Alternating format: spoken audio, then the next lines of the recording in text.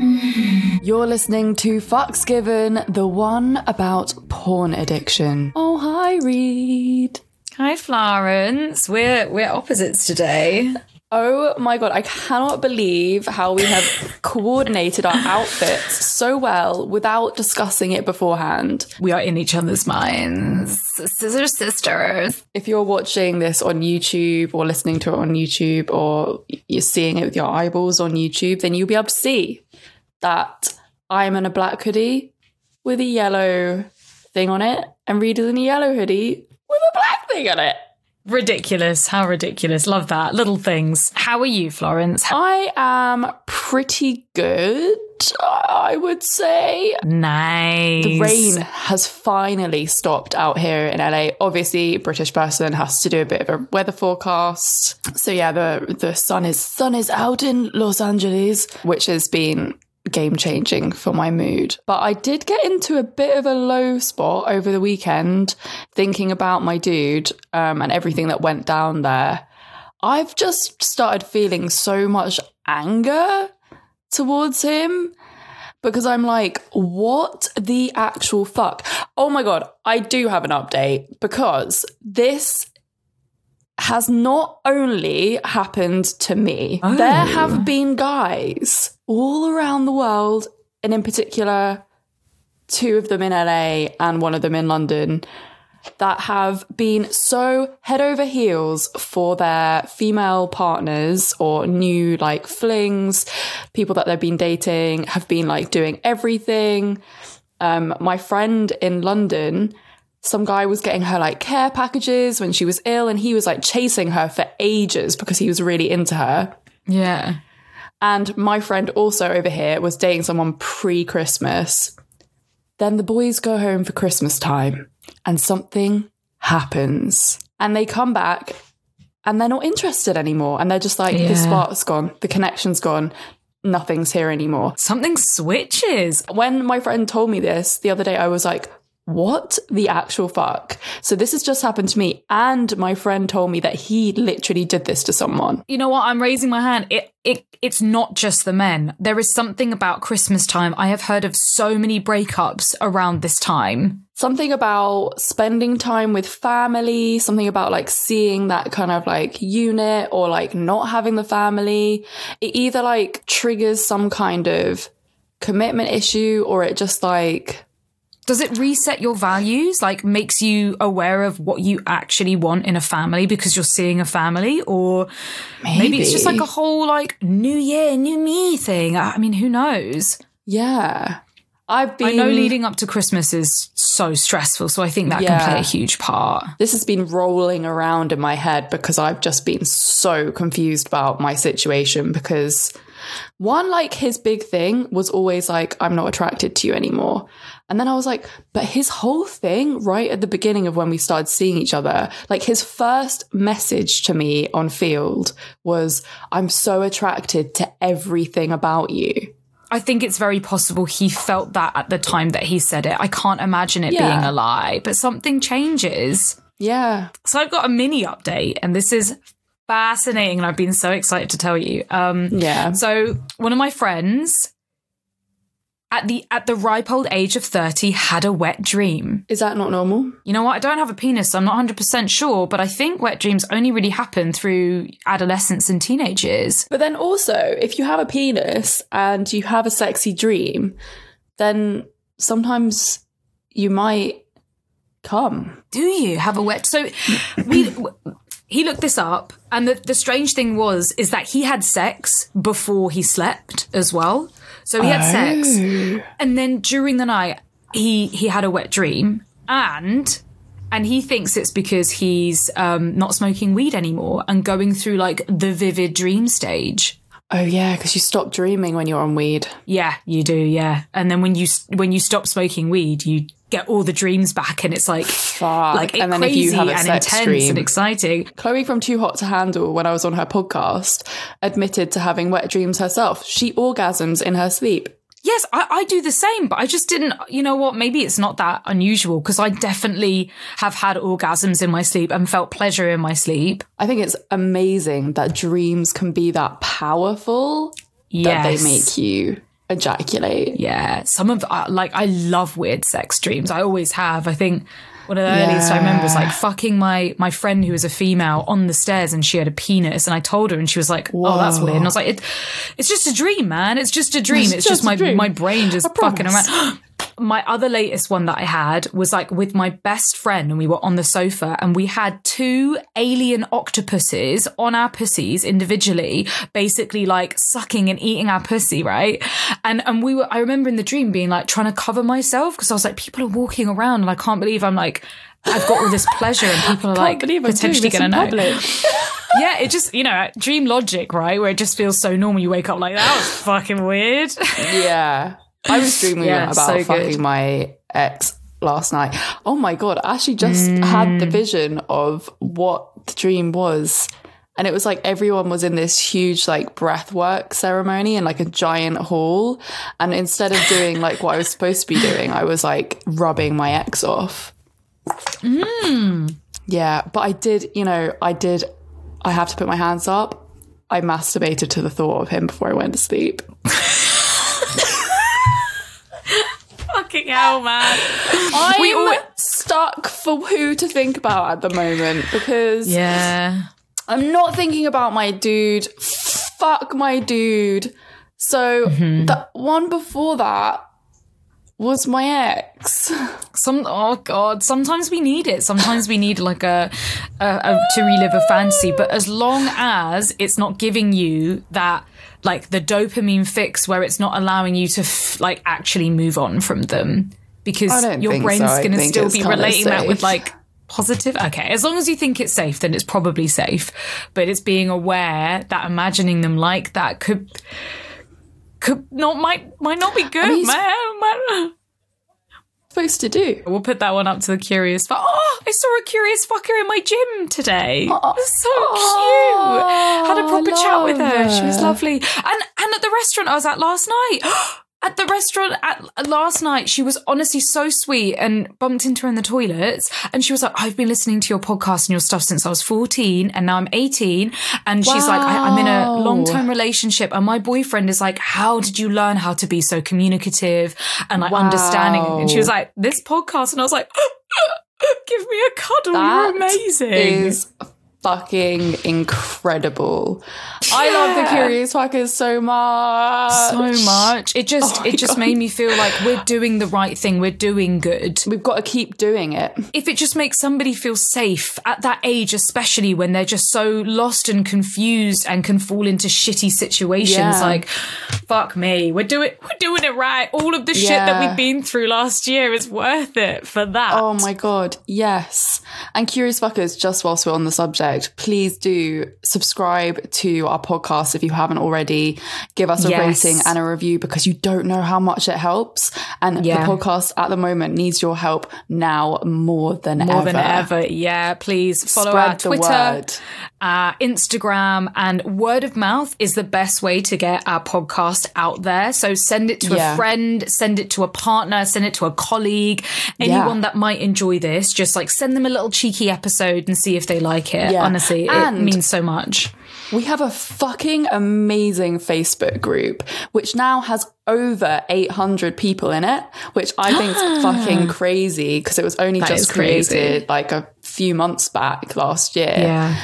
And so the link is in the description of the podcast. So make sure you join the Facebook group. I will approve you, and you can be part of the community and all their conversations in there, which are fucking amazing. And everyone's from everywhere as well, which is so cool. All over the world. So cool.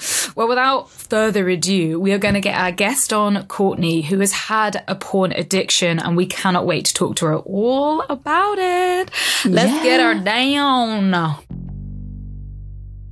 Hi, Courtney. Hello. Hi. Welcome to the podcast. We're so excited to have you on. Thank you for having me. Please tell our curious fuckers a bit about yourself and who you are. Hello, people. My name is Courtney Daniela Boateng. I am a content creator, a digital entrepreneur. I just love to use the internet for positive impact, and I create transparent, very real content around lifestyle and well-being. And I am the co-founder of a digital sisterhood community called To My Sisters. I co-founded that with my best friend. We have authored our debut book, which is coming out March 9th, which is all about, that's so exciting. Yeah. It's all about, sisterhood and building genuine friendships and lifelong friendships, with the people in your life, as well as kind of seeing our personal development as something that we do not just for romantic love, but also for the people in our lives. We were literally talking about this. Like, it's so easy for us to create romantic and sexual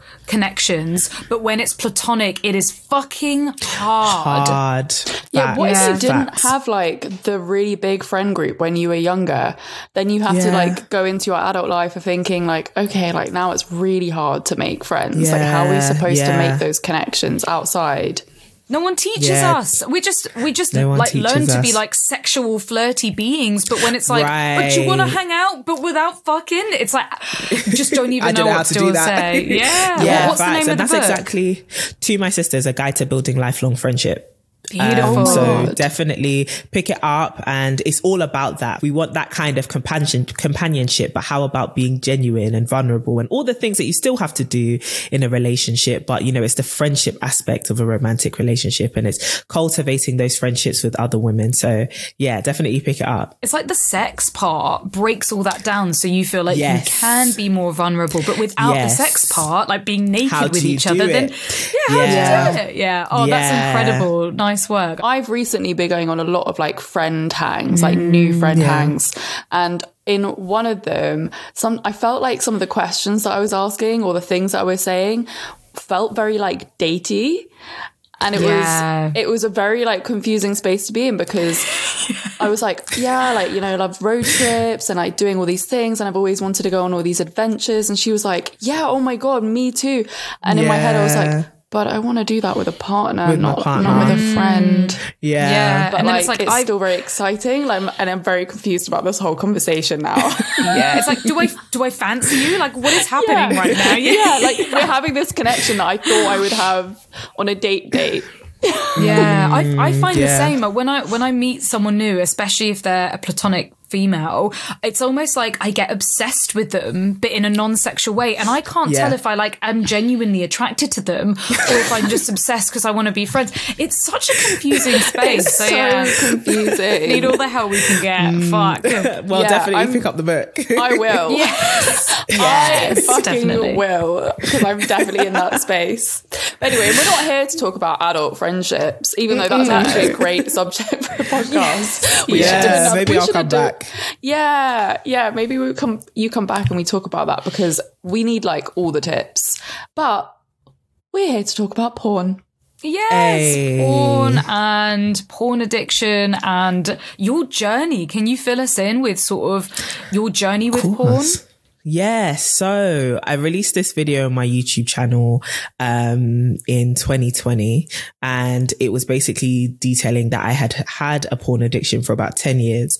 And that was from the age of about 9-10 years old till 19-20, when I was in university. And it was a very interesting video because I wasn't expecting it to take off. Like, I thought, this is going to be like, people are going to find this shocking, because, you know, it's the pandemic and people may be able to relate to it. But if anyone knows me, they know that this is going to be quite a surprise. Like, this is quite off brand for me. We don't shout it from the rooftops, do you? The rooftops, you keep quite hidden yourself. And the shame. Exactly. And there was definitely that element of, I'm a bit scared that people will kind of view this and think, like, this doesn't make sense about you.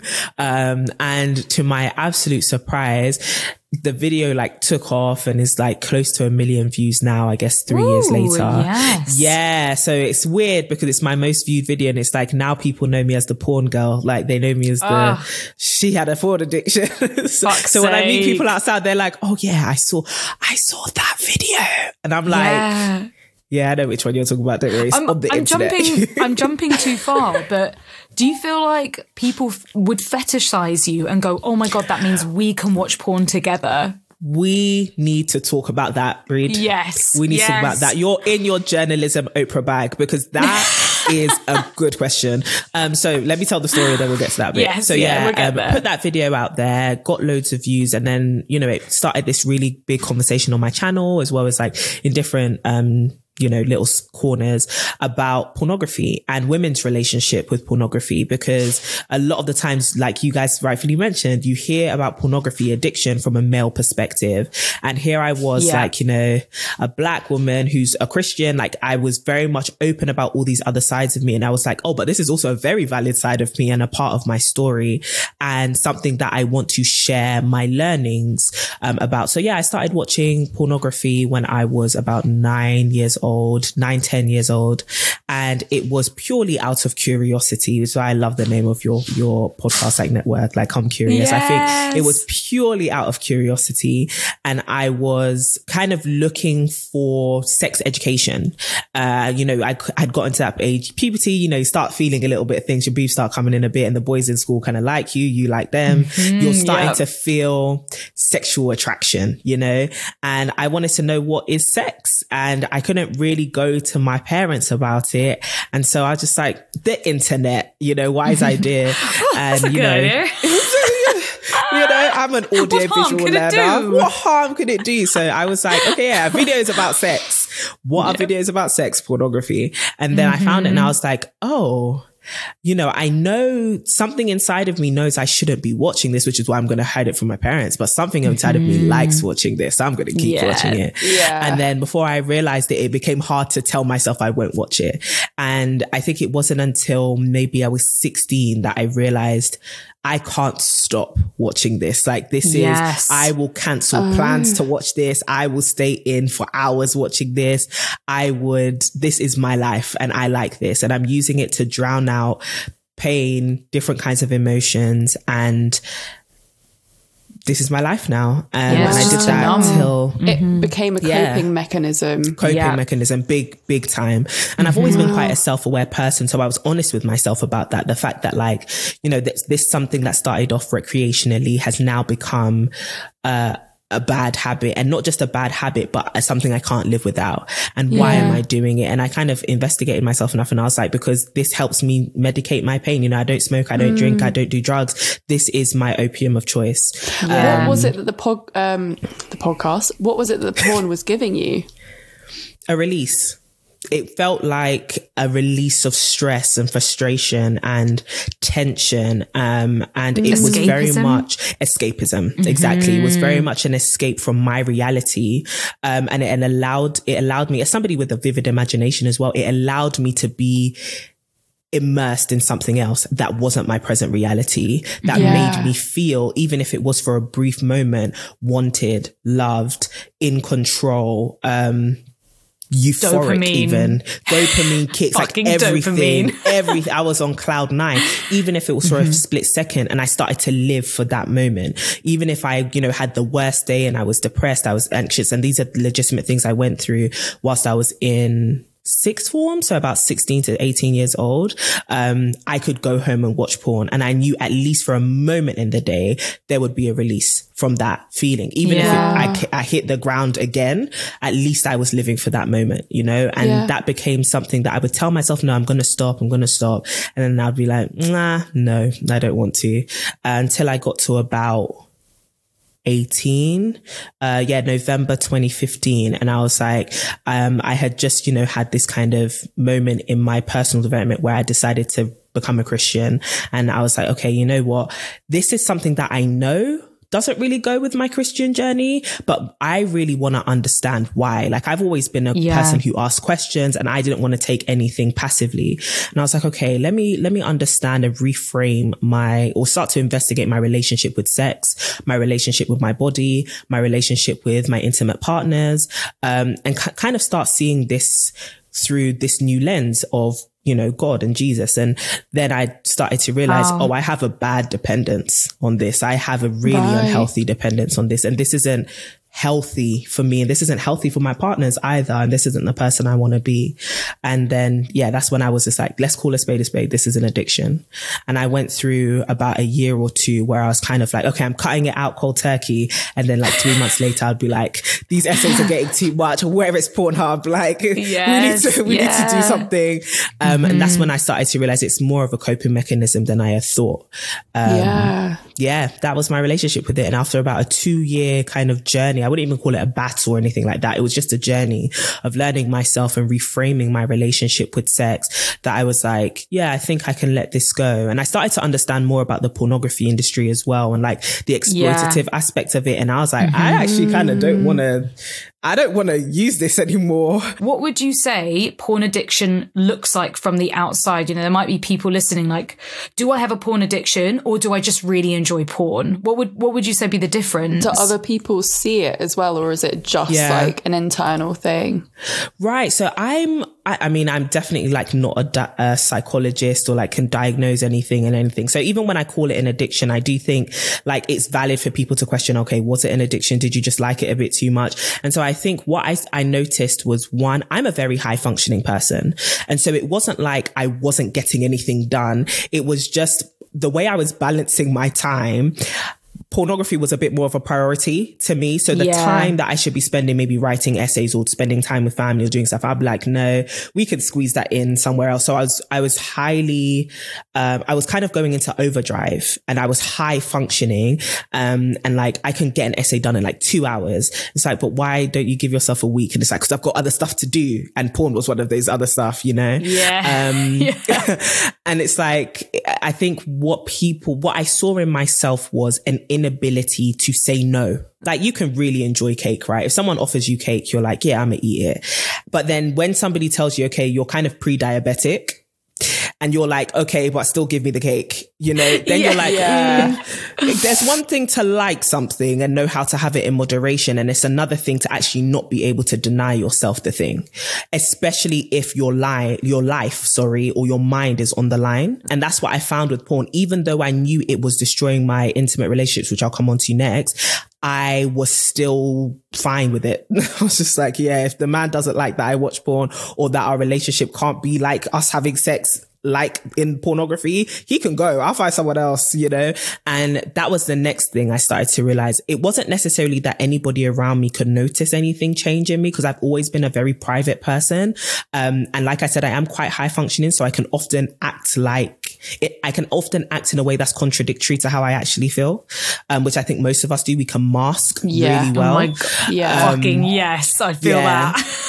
The other issue was the people who knew me very intimately, i.e. my romantic partners, were kind of like, okay, you like sex and you like sex a lot. Nothing wrong with that, but your sexual expectations are ridiculous. And I was like, I don't care. Like, I don't even care. Like what kind of expectations? For me, experience something like an orgasm whilst I was in a relationship was super hard with a partner. Like, because I know, like, for me, pornography was a lot about control, and I had learned through pornography and masturbation the things that I like. And if I don't have that if I didn't have that exact situation, if I wasn't being touched in that exact way, you couldn't pleasure me. And it was no longer about me being with my partner and learning them and going on a sexual kind of discovery of each other and creating our own sexual chemistry. It was more so me using them as a tool to pleasure me. And if they didn't do it right, I would rather get rid of them and do it myself than actually learn them and let them learn me or teach me something new.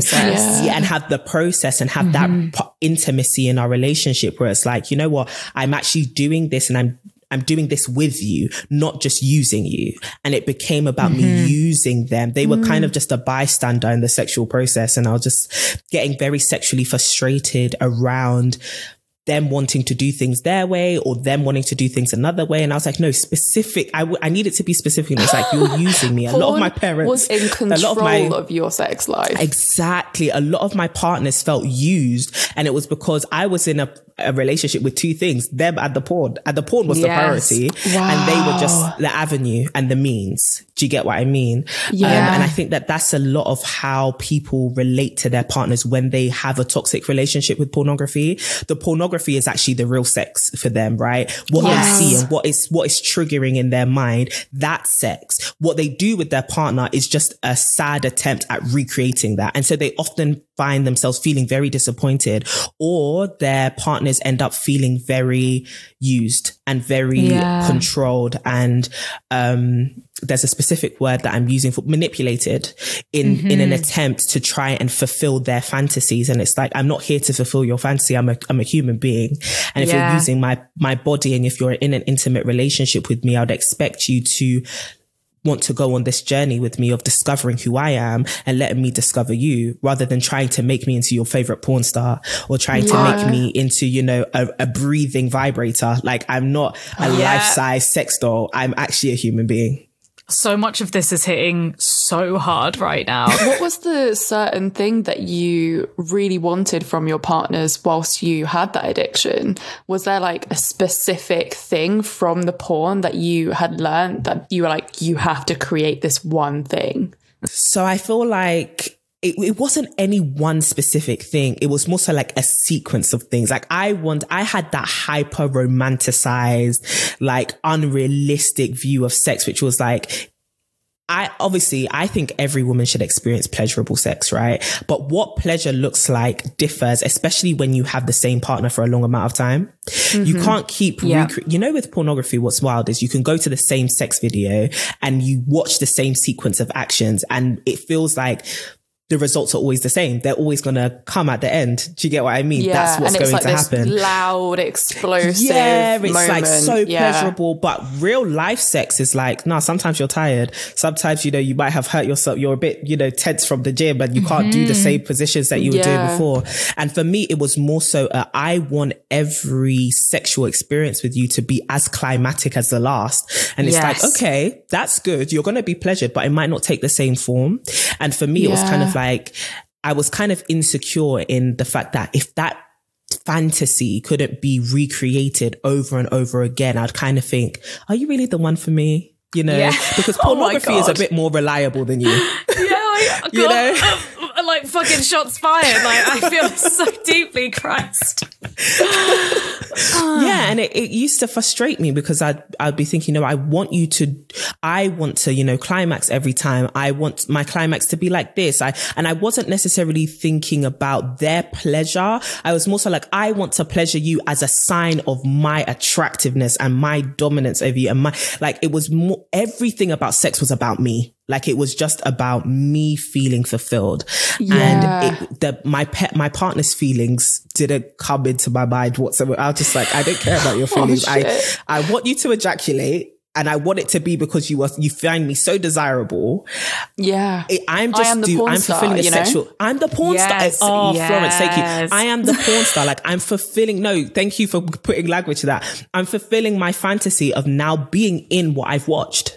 Do you get what I mean? And now being the object of somebody's affections. And it's like, real life sex doesn't work that way. It's two ways, you know, and it can be beautiful. And yes, you should feel desired, and it should be pleasurable. Like, I also wanted to kind of, in having this conversation, like, not just with you guys, but in general about porn, like, destigmatize this idea that women shouldn't want pleasure, and women don't want pleasurable sex. Like, I want every single woman to experience pleasurable sex that she wants. Every single person should experience every single person should experience it. Instead of just like the ejaculation, which is an orgasm for a lot of men, but a lot of people, especially people with penises, it's not just about the ejaculation for them. I think we've got this twisted idea from porn that men, people with penises, only want the cum shot, and they don't they're just like a fucking jackhammer drill all the way through. And it's like, that's not true. Exactly. And it's another way that I find that people, because women aren't often allowed the space to talk about their relationship with pornography, people don't often talk about the objectification of men when it comes to sex, especially if they are in a relationship with a woman who has a relationship with porn too, you know, or with a person that has a relationship with porn. And so I found myself using my partners as objects, you know, and viewing them as such. Even if we weren't in the midst of sexual intercourse, like, I just saw them as sexual objects. And taking that step away from porn and having to kind of deconstruct my relationship with it meant that I had to start thinking, what does it even mean to really have a partner? You know, especially now that like I'm celibate, right? I have been for about 7 years. It's a huge drastic change for me because I'm just like, now I've got to be in relationships with people and I have to develop a friendship with you. I just want to have sex with you. That used to be my perspective. Like, I just want to have sex with you. What are we doing here? Yeah. But now it's like, oh, now I actually have to decide I want to be with someone who I want to be friends with first and foremost, or someone who, you know, do I enjoy your company if we aren't kissing and having our tongues down each other's throats? Like, do I actually want you around or do I just want to use you? And that deciphering those two things has helped me also navigate romantic relationships and like dating.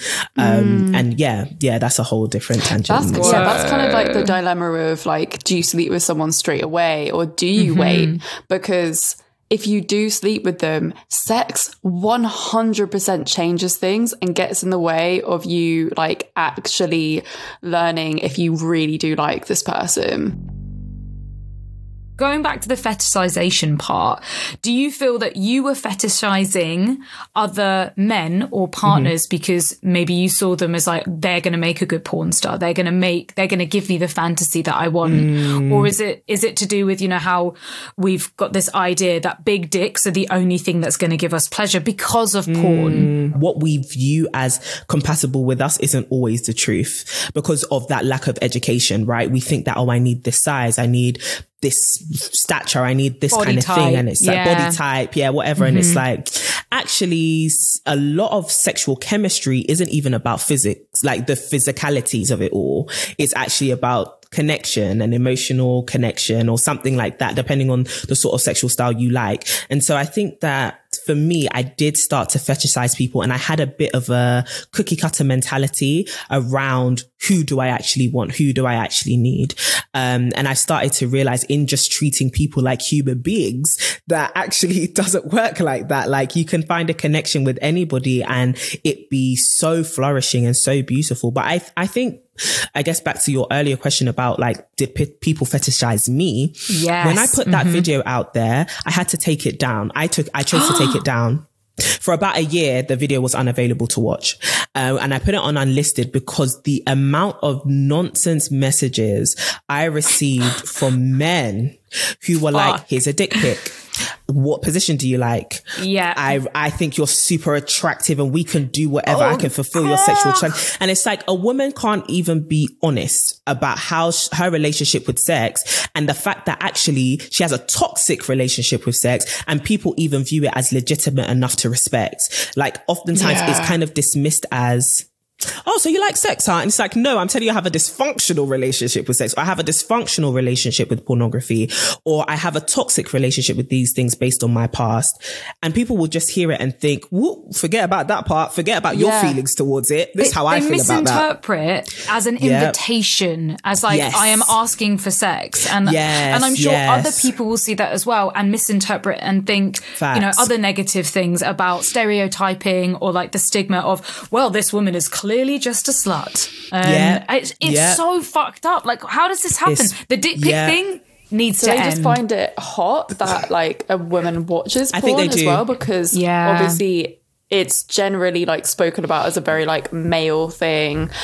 So when they hear suddenly a woman talking very openly about watching a lot of porn, they're like, oh my God, she's one of us. Yeah, literally. I think it is a fetish.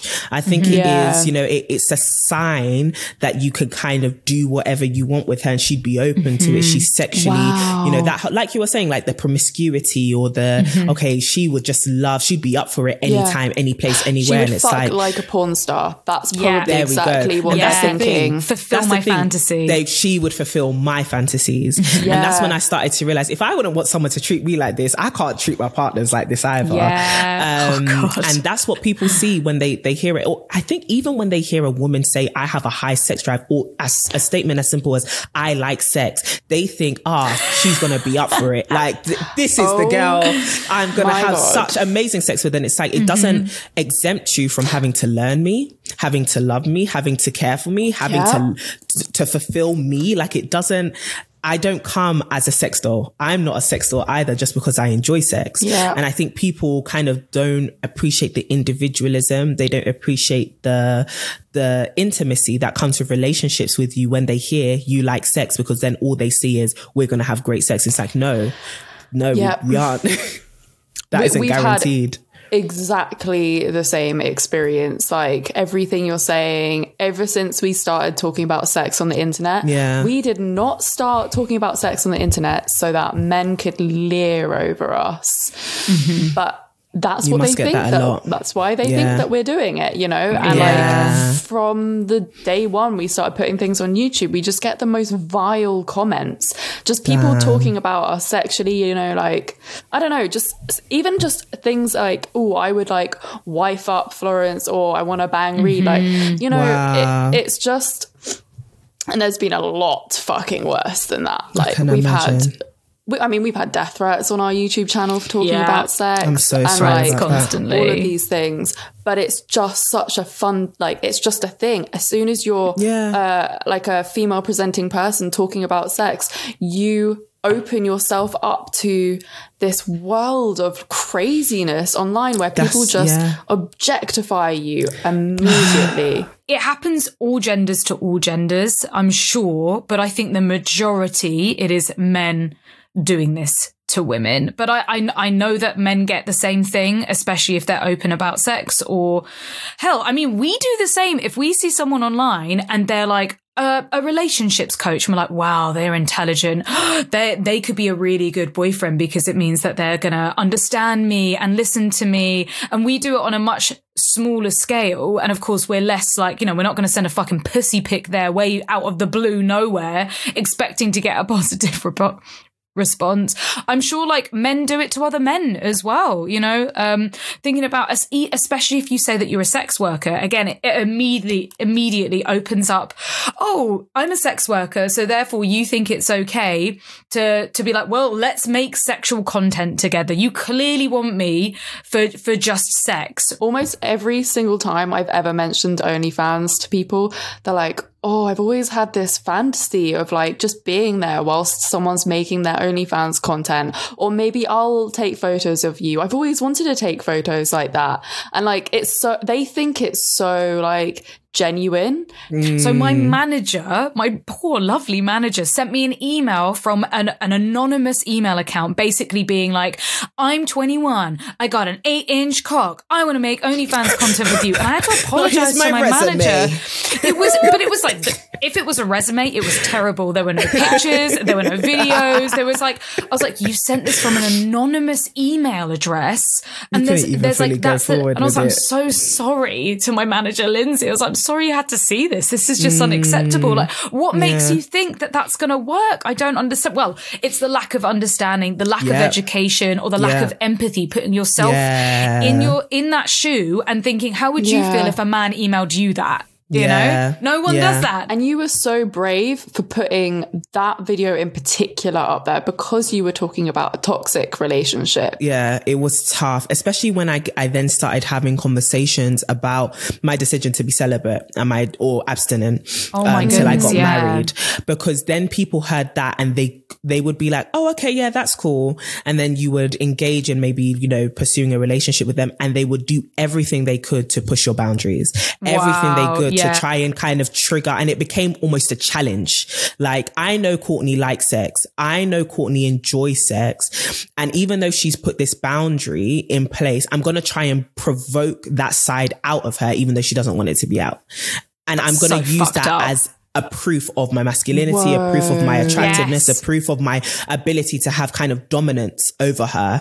And it used to get on my last nerve because I was starting to be seen as a conquest. Like, like it very much became hard to kind of decipher, are you with me because you're trying to have sex with me and break me? Or do you actually want to build a life with me? And yeah, it kind of closed me off to dating for a while. And I think that was another, like, as selfish as it was, another reason why I took the video down, because I started to, like, you know, open myself up to dating when talk to men. And obviously being a YouTuber, like a bit of a public figure, having a platform, podcast is taking off and stuff, people would go and search my name. And that would be, because it's my most watched videos, that's what people would find. And then it became, you know, I'll be having a conversation. I'll be like, oh, so, you know, tell me about why you chose to go down this industry. And they'll be like, oh yeah, like, you know, I just wanted to study at uni. So apparently you really like porn. How did you come across that? What's your favorite position? Do you want to watch porn together? God. And I'm like, say hi to your mum for me. I've got to go. Yeah, Jesus. Wow. People are morons. But that makes so much sense, the masculinity part that you were saying. It does. Seeing it as a challenge. And that's just so fucked up. Like, how dare you cross boundaries just for your own personal gain? A whole bunch of audacity.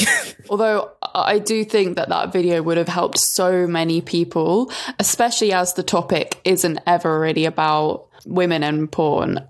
Do you think that it's less likely to be addicted to porn if you are a woman, or do you think it is just an equal thing, but it's just not spoken about? I mean, statistically, and the thing about statistics is it's skewed, right? Because it could be that women are as addicted, but they can't come forward because of how much of a taboo it is. But I think because porn, the majority of porn videos are made from a male perspective, catered to men. So it could also be because the industry is so male centric that women don't really feel a relatability towards the majority of porn content. But I think we can see from like the growing amount of female perspective or women's perspective, or women like porn made specifically for female audiences.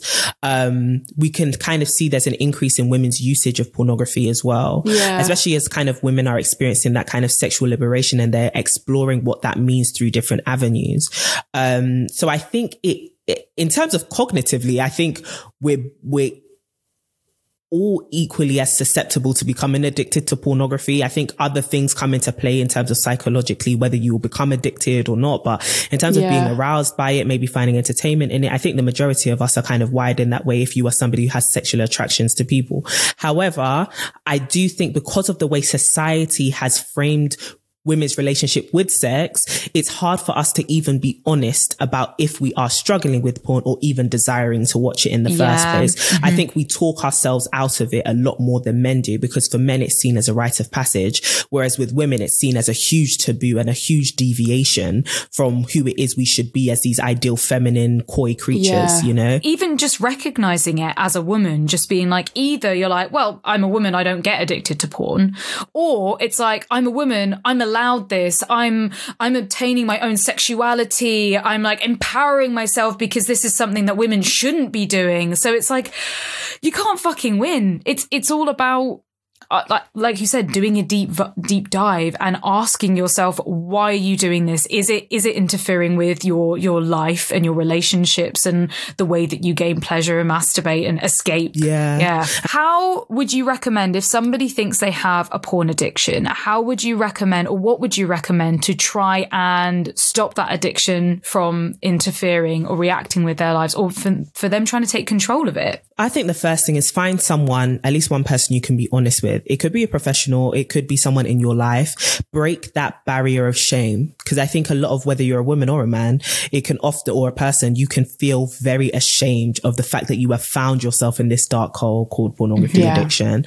And I think that's the shame is the first thing that will stop you from climbing out of it, because not only now are you burdened with life, especially if you're using pornography as an escape mechanism, you're also now burdened with your own shame and embarrassment. And now all you're going to be able to do is go to porn for a release, and it's going to mess with your mind. And so find someone you can be honest with, and someone who is going to be like, you know what, this doesn't decrease your value, but it does mean that we need to get you help, and I'm going to be on this journey with you.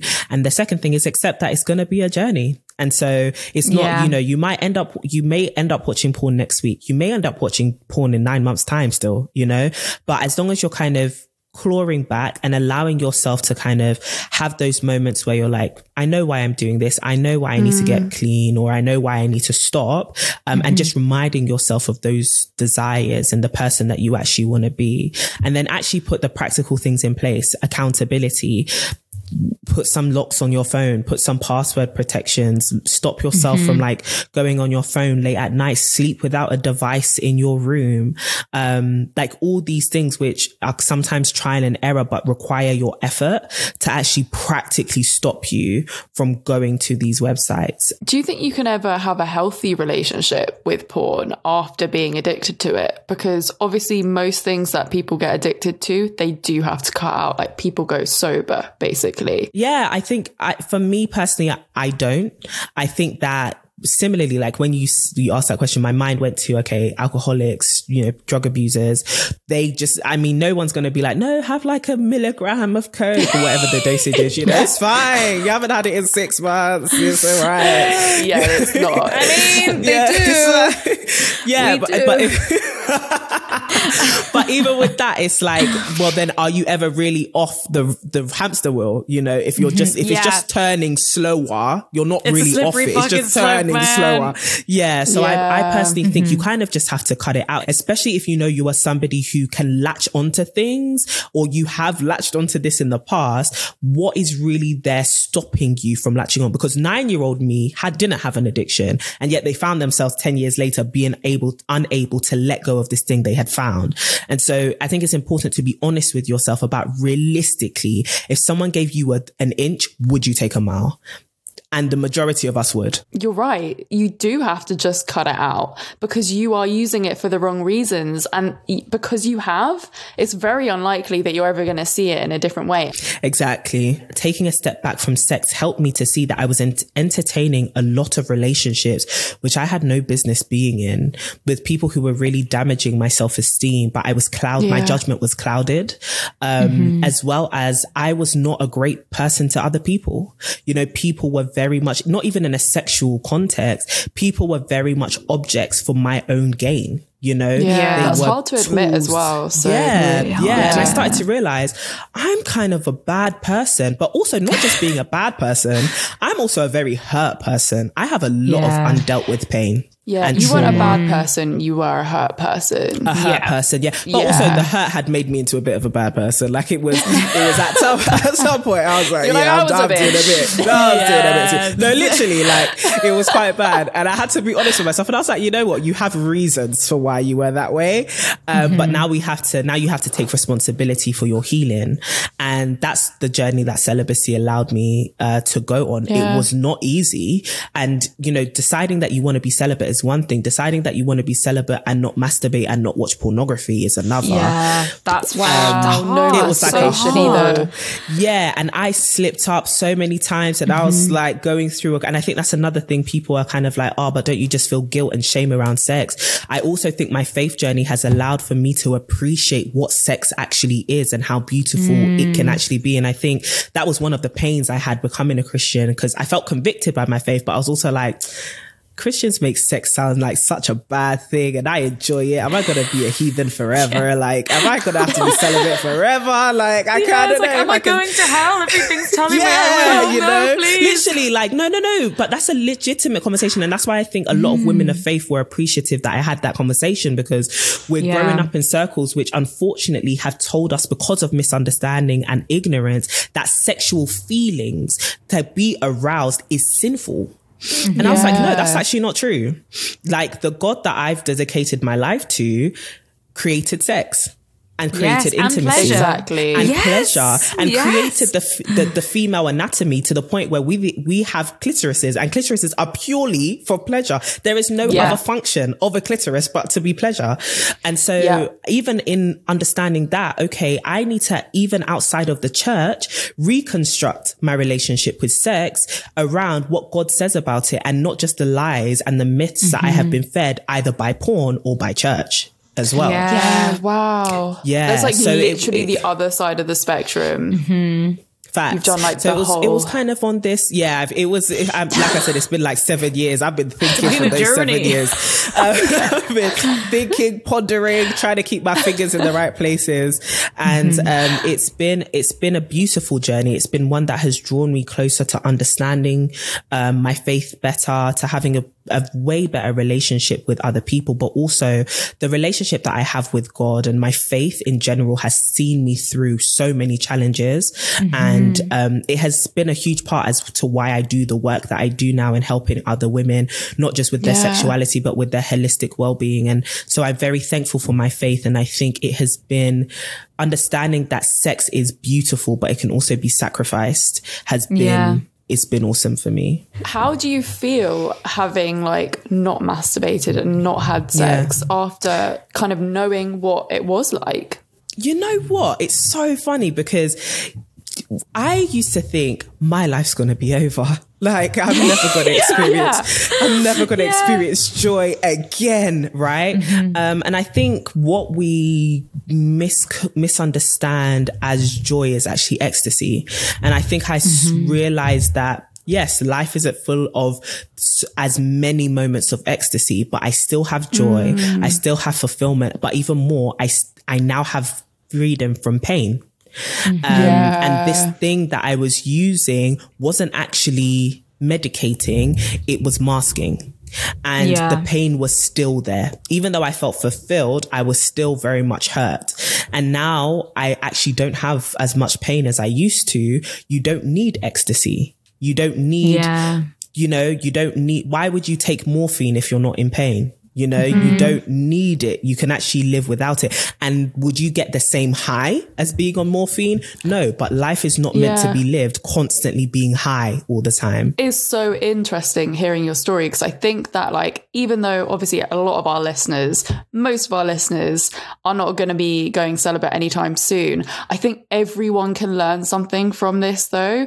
And the things that you've spoken about, just like finding the joy in other things that isn't just sex and like making sure you're putting time into family and friends, like, because ultimately those are some of the most important relationships in your life and sex does not rule everything. Feel like that's like such a great like lesson and moral of this podcast. The moral of this podcast episode. Courtney, it's been so incredible having you on. Thank you so much for being so honest and open, and it's been amazing. Can you tell our listeners where to find you? Yes, you can find me on YouTube. Just search my name, Courtney Daniela Boateng. You can also find me on Instagram at CD Boateng. But you can also listen to me every week on the To My Sisters podcast, which is available on all podcast streaming platforms and on YouTube. I co-host it with my best friend, and it's just honest and transparent conversations about the holistic wellness and growth of women all around the world. Incredible. That's amazing. And I'm going to definitely get the book. March 9th, but it's available to pre-order now on Amazon. Just search To My Sisters or To My Sisters, A Guide to Building Lifelong Friendship, and you will find it. Beautiful. Thank you. It's literally our heart's work. Thank you. Thank you for having me. Thank you for having me on. Honestly, like I was so excited to be featured once we met on Unapologetic Read. I was like, I don't know what it is, but I love this girl so much. And so I'm so appreciative. Who doesn't love Read once they meet her? I know, right? I can tell you some people, that's for sure. Well, I am not one of them. I am not one of them. You two have now become my online sisters too. So thank you for all the work you're doing with the podcast. Continue to have these, really, as controversial as it may be, just continue to have these conversations that we can all have conversations birthed out of. So really, really appreciate you too. Curious fuckers, if you enjoyed this episode, please do leave a rating and review. Spread it with all your friends. If you in particular love this episode, share this episode with your friends. If you think that they have any issues with porn at all, or addictions in general, of course, the best thing you can do for us is shout it on your socials, post the links, share it around. And of course, you can tag us at Come Curious, as well as our personal accounts, Read Amber X and Florence Bark. And you will hear us next Thursday, or see us next Thursday.